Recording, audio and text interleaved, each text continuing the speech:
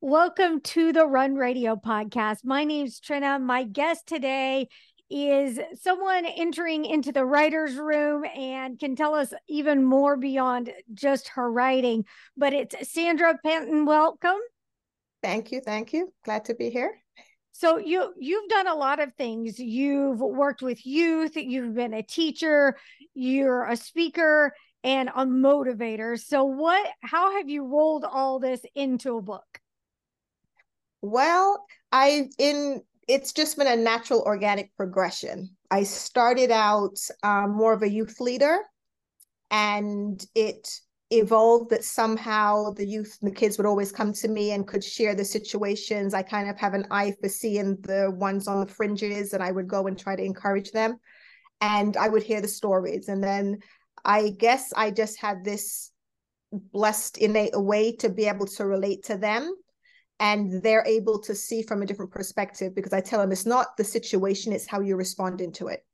And you can't go through life expecting to get rid of your parents or change your parents out, because everybody wants somebody else's parents at some point, right? And I get them to understand how they can manage their mindset, and how managing their mindset, instead of allowing their emotions to kind of run ahead of them and kind of be what guides them and leads them and controls them. So in doing that, I realized also with parents that parents in that adolescent phase want to pull their hair out. They don't know how to relate. And we've come to accept the language that that's just how they are, or that's normal. You know, they never talk to this age, or there's a lot of misunderstanding that leaves a disconnect and creates a force. And we're seeing the suicide rates, the self-harm rates, the, issues in schools, and, you name it, the news has been ripe with all the things, because kids are not able to manage their emotions. And parents don't necessarily know what to do with it, or even the signs to look for in their kids. So just little nuances and all of that, I figured I can only speak to it so many people, but a book can go around the globe. So with this book, I'm hoping that, we'll do book clubs, parent clubs, kids will be able to use it. Schools will be able to use it to kind of know that it's simple, small changes can make profound impact, profound benefits. You said something about, not letting your emotions control you. And that is something I feel like we need to learn at an earlier age, because even as adults, we're kind of scratching our heads going, how do I deal with this? What do I do? Exactly. And like they say, there's no manual when you have a kid, right? And we as parents tend to feel a sense of guilt and even shame at levels like, I should know, but nobody taught you. We Yeah. don't know what we don't know, Yeah, right? exactly. Exactly. So we have this sense of absolute, we're kind of like deer in headlights, but for just a little more information, you can realize, you parent as you were parented, number one, right? And then you parent, if you're parenting through a lens of guilt or shame or insecurity or inefficiency, then that's going to color everything that you do with your kid. And it comes through for them because they're already feeling those emotions, and you're feeling those emotions, and you're both coming together trying to kind of defend yourself, protect your heart in those situations. And I like to say that's red brain to red brain. I teach the kids about red brain and blue brain, and mindset is key. So if we have two of those coming together, it's never going to end well. What age group do you target with the book? Well, the book is geared towards parents that have adolescents. So Okay. adolescents are anywhere from 10 and up. So I directly coach and teach 10 years and up. And the book is geared towards kind of parents with kids in that age group. What's one of the bigger issues you see with parents? And I don't want to say getting it wrong, but not exactly getting it how they want and how it could be better. Well, I think one of the foundational things is to understand the mindset of your adolescent, because when we have younger kids, we have appropriate expectations. So, we put things in the socket and we close the drawers because we expect that they're going to go in there, but we do something to kind of help them with that. But when we see the kids, especially if they look grown, we have an expectation that they act like adults and more mature than they actually have the capacity to. So the science tells us that their brain and their decision making and their emotional, their ability to make good decisions isn't set yet. But yet we expect them to make good decisions as though that part of their brain is actually set, but it doesn't set until I think they say the 20s. So just to understand that sometimes when they're doing things, it's not defiance, it's not, to be seen as a negative, just an indication to remind you they just don't know what they don't know. And they're trying to, sink or swim kind of, figure things out. But if we can help them it's okay to feel that feeling. It's okay to not get it right 100% of the time. You shouldn't have an expectation of getting it right all the time. And parents should also know that also, there's no expectation. What's right for one parent and works for one family won't work the same way for the next. So comparing yourself to someone else actually can be a detriment. You just want to live your unique ways. And the book kind of helps you to kind of apply it personally to your situation. What's your take? What's your take for parents and for kids on social media today? Because it's just gotten to be, it crept up and took off quickly. And it has been on so many platforms, young and old, we're all, reached out by it and connect with it. So do you have thoughts on that and how we could maybe do better or learn from it instead of it sending people on a negative path? A few things. And I do address that, the whole section in the book, but they have, number one, I would say, is the misconception that our kids are hooked on it and that they will not let it go if we don't replace it with something positive. So instead of just removing it from them and saying, go put down the device, and we need to have, instead of that, give them an option. So, hey, we're playing board games and there are no phones. Okay, we're going for a bike ride, there are no phones. We're going to do something and set something that they will enjoy, right? When we try to force it from them, and I've seen situations consistently where it's kind of a tool. So if you're good today, you get your device. If you're bad today, oh no, give me back the device. And we keep doing this give and take. So we're building an association that whenever they have it, they're going to look to hold on to it more because it's seen as a value statement of their behavior versus I've given you a gift and I don't take that gift that I give you. But if I see that you're hooked on the gift, then it's my responsibility. I'm going to say, okay, how can we do something different? Because yes, the device is fine. There's nothing wrong with the device, but I want you to be more balanced. So we need to all have some reading time. We'll all do some family time. We'll all cook together for dinner or do something that's engaging that also gives you a double benefit because now you're spending quality time with the kid and you're cooking, you're walking. And I can't tell you how many families that have done that they've not only got the benefit of being outside, fresh air and all of that, but they've got the benefit. I can't believe that my child actually told me this, or now we're having conversations. Now I know who their friends are. Now I'm hearing things that they're not going to tell you if you just take away the device because they're in resistance mode when you do that.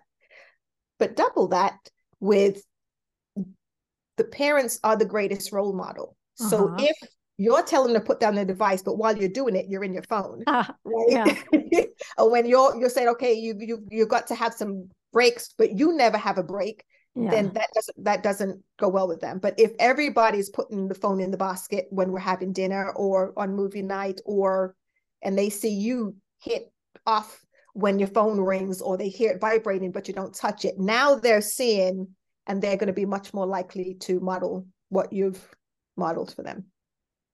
Now, as a teacher, I'm assuming you've been in a classroom situation with students. I teach remotely online. Yeah. So, okay.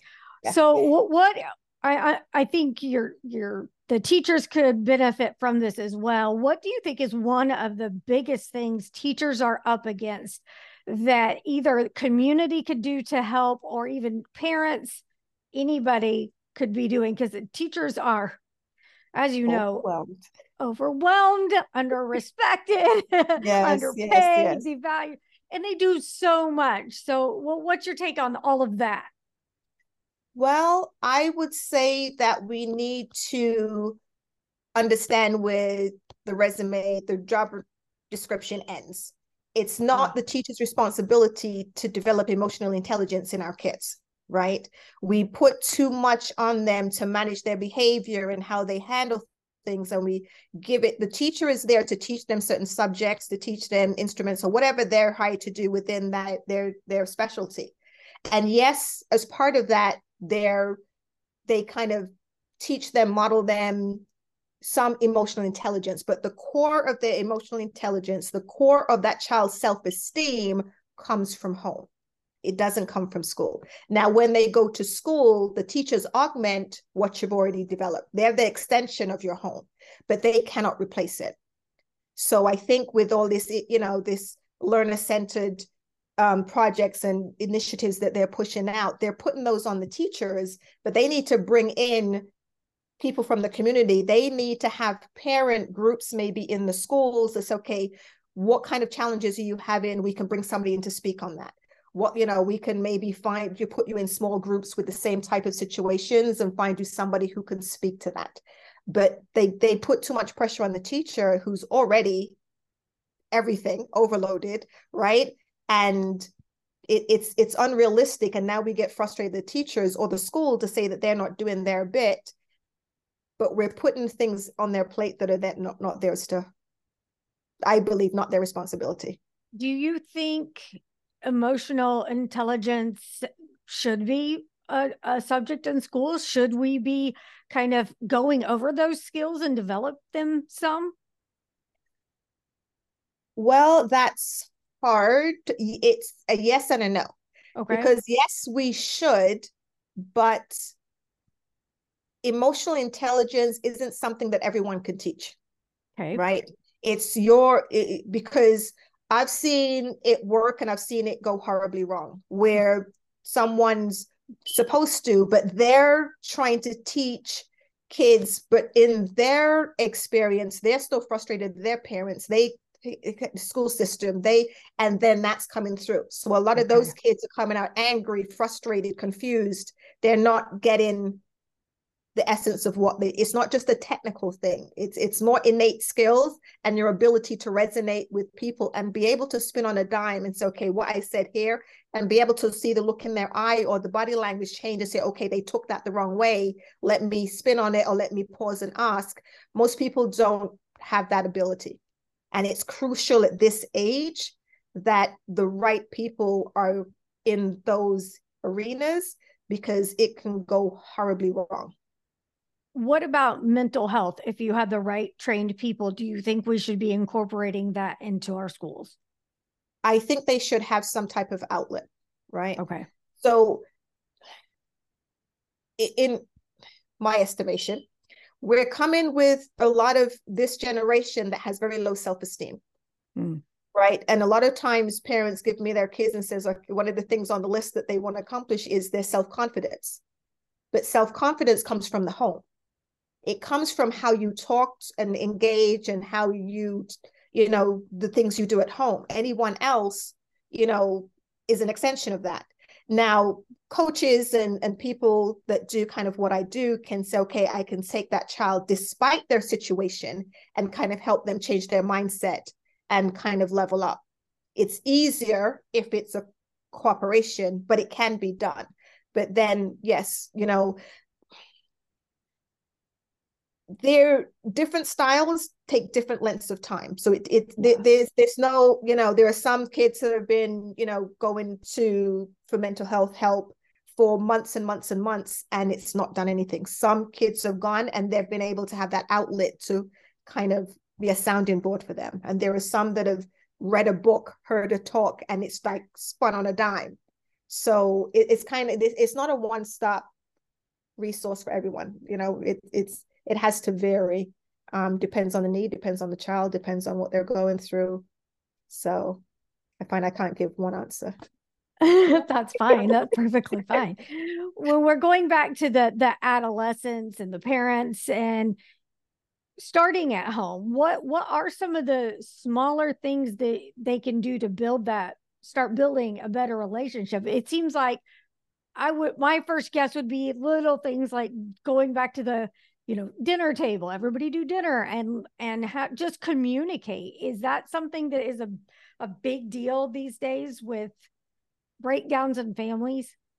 Absolutely. Absolutely. Okay. There's tons of research to show that, we've had this fall off, it would seem, in connection within families, in the communication, because we're not spending time together. And like you said, social media.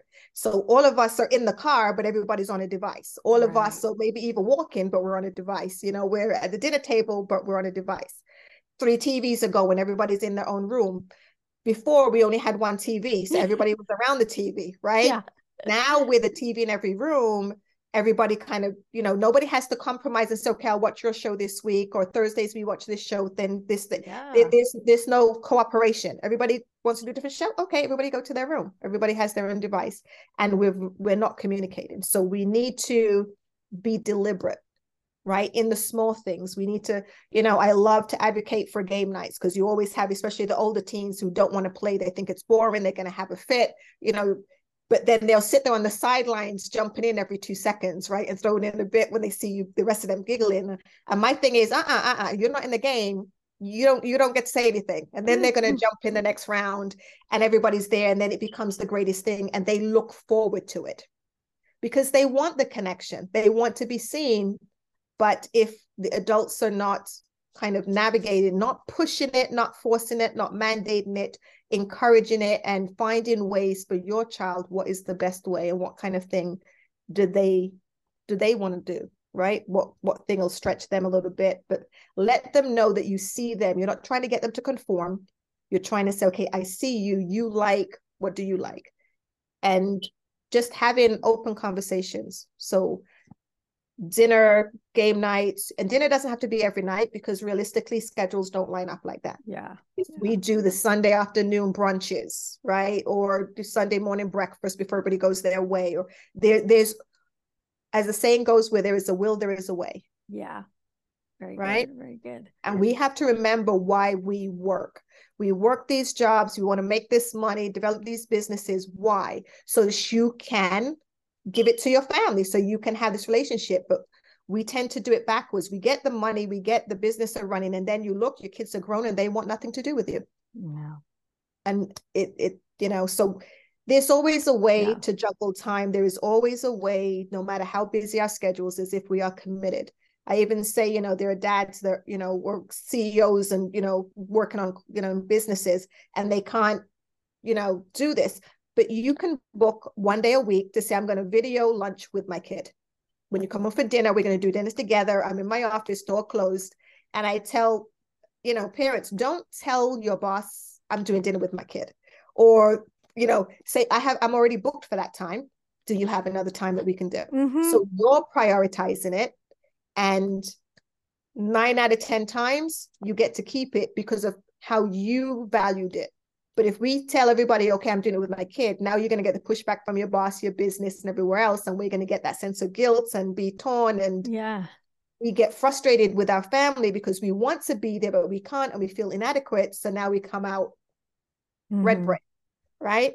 And that's what keeps that cycle going. All right. Let's say that a parent has missed the adolescent stage, and they've got this teenager that they're bumping heads with. I guess, would you say both red brains, yes. So but you've got a teenager that's becoming a young adult, and they still want to learn. They've heard of you now, and they're like, okay, this is what I needed then, but I've got it now. What can they do to start repairing or just doing what they should have done sooner? How can they get back on track, reroute? You couldn't do that at any point, as long as that child knows that you see them, not your expectation.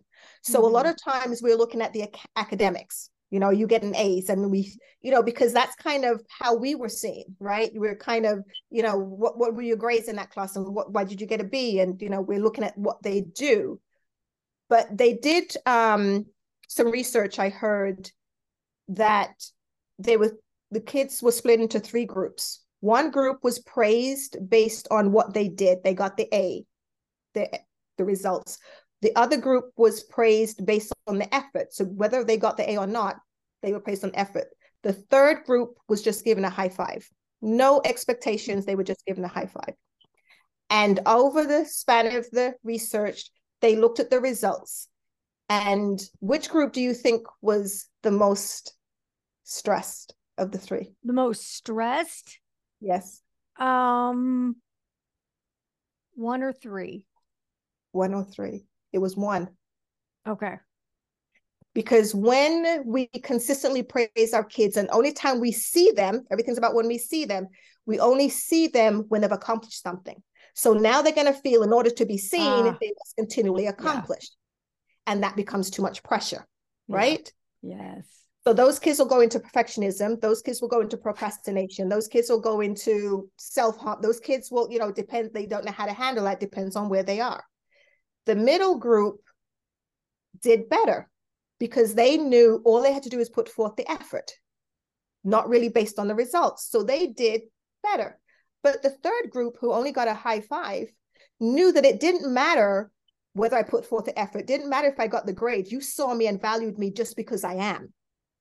That group tried higher. They were more resilient. They didn't quit. They had all the characteristics that we want developed in our kids. So now if you want to rebuild, then just make sure your kid sees you. And so that simply looks like, if they're not talking to you right now, you could just simply see them, let them see you looking at them, but not in a sense of judgment. Everything's about how they see, how you're looking at them. Just look at them and smile. Because say, you know what? How are you feeling today? Anything I can help you with? Or sometimes I say you just bump the shoulder as you go past the fridge and smile and just keep going. We don't always have to have the big conversations, but just do the little things every day. They like the peanut butter that's chunky and everybody else likes it smooth, and the family always gets it smooth. Get the chunky for them, right? Let them know that they're an individual all by themselves and you see them for themselves. And then you'll see that they'll start to have they'll start to soften a little bit, right? It's hard to give. It depends on, when parents tell me the exact situation, I can be more targeted. But generally, the child just wants to know that you see them and love them just because they are. So that's what you affirm that, and that's going to start that nut cracking and blossoming. Yeah. Okay, I want to go back to the 1, 2, and 3. Were you saying the second group did the best or the third? Third group did the best. Okay, I was still thinking it would have been the second one because now why? Because why was the second not? Because there was still an expectation. There was still they were still judged based on the fact that they had to do something. Oh, okay. Versus, and you can look at that based on your relationships with even those that we like to be around and who we love the most, right? If every time you see me, you want something from me, or you're judging me or asking me what I did, that's more versus, okay, you're asking me how much did I do versus you just like being in my presence. No expectation. We don't need to have the conversation. You just like being with me. Now around you, I'm going to feel more inclined to put forth the effort and more safe to go for the A, and feel if I fall for the B, it's not going to shift how you see me or feel or engage with me. Okay. My logic, I was afraid that the third group thought that it didn't matter what they did. See, I thought they didn't think it was important and that they just got a dismissal. But I mean, I that makes sense. Yeah. And that's what we think logically, right? Yeah. That's what we think logically. Yeah. But we're addressing them with the heart. Okay. And when they know that your heart, because logic, they know they want for themselves, they want the A. They want for themselves to achieve. So it's not that they suddenly don't want to achieve, but now a lot of times we don't try because we're scared to fail, right? We don't put forth. So now if they feel safe trying, they're going to be more courageous, because even if they fail, or when they fail, they can come back and they can say, okay, well, this didn't work out. And you can talk to them and help coach them in a way that say, oh, that makes sense. And they'll try again, but it didn't work. Oh, okay, then try again. Versus, how come you didn't get the A? Now they're going to feel like they can't come to us with a B or a C because they're going to get that look of displeasure or that tone in the voice. And a lot of times they say, most people don't scratch the surface of their potential because of fears and insecurities. Right. Tell people where they can go to find your book and connect with you, because this is some valuable information that everyone needs. Okay. So the book is called Dynamic Parenting 2.0, and it's on Amazon. Kindle or print version is available. And you can reach me. My website is sandrafosterconsulting.com. So I say Sandra, but people spell it Sandra, but okay, I get it. I've got a Trina Sandra, yes, yes. fosterconsulting.com. Or you could email me if you have questions. I love hearing from parents. I love the light bulb moments. I love the simplicity. It may seem complicated, but you shoot me an email, Sandra@sandrafosterconsulting.com, and just put question in caps in the subject line, and I will definitely take a second to respond, right? Sounds great. I appreciate your time. And if you have anything else you want to talk about in the future, if you have another book, please come back. Will do. All right. Thank you so much. All right. Thanks.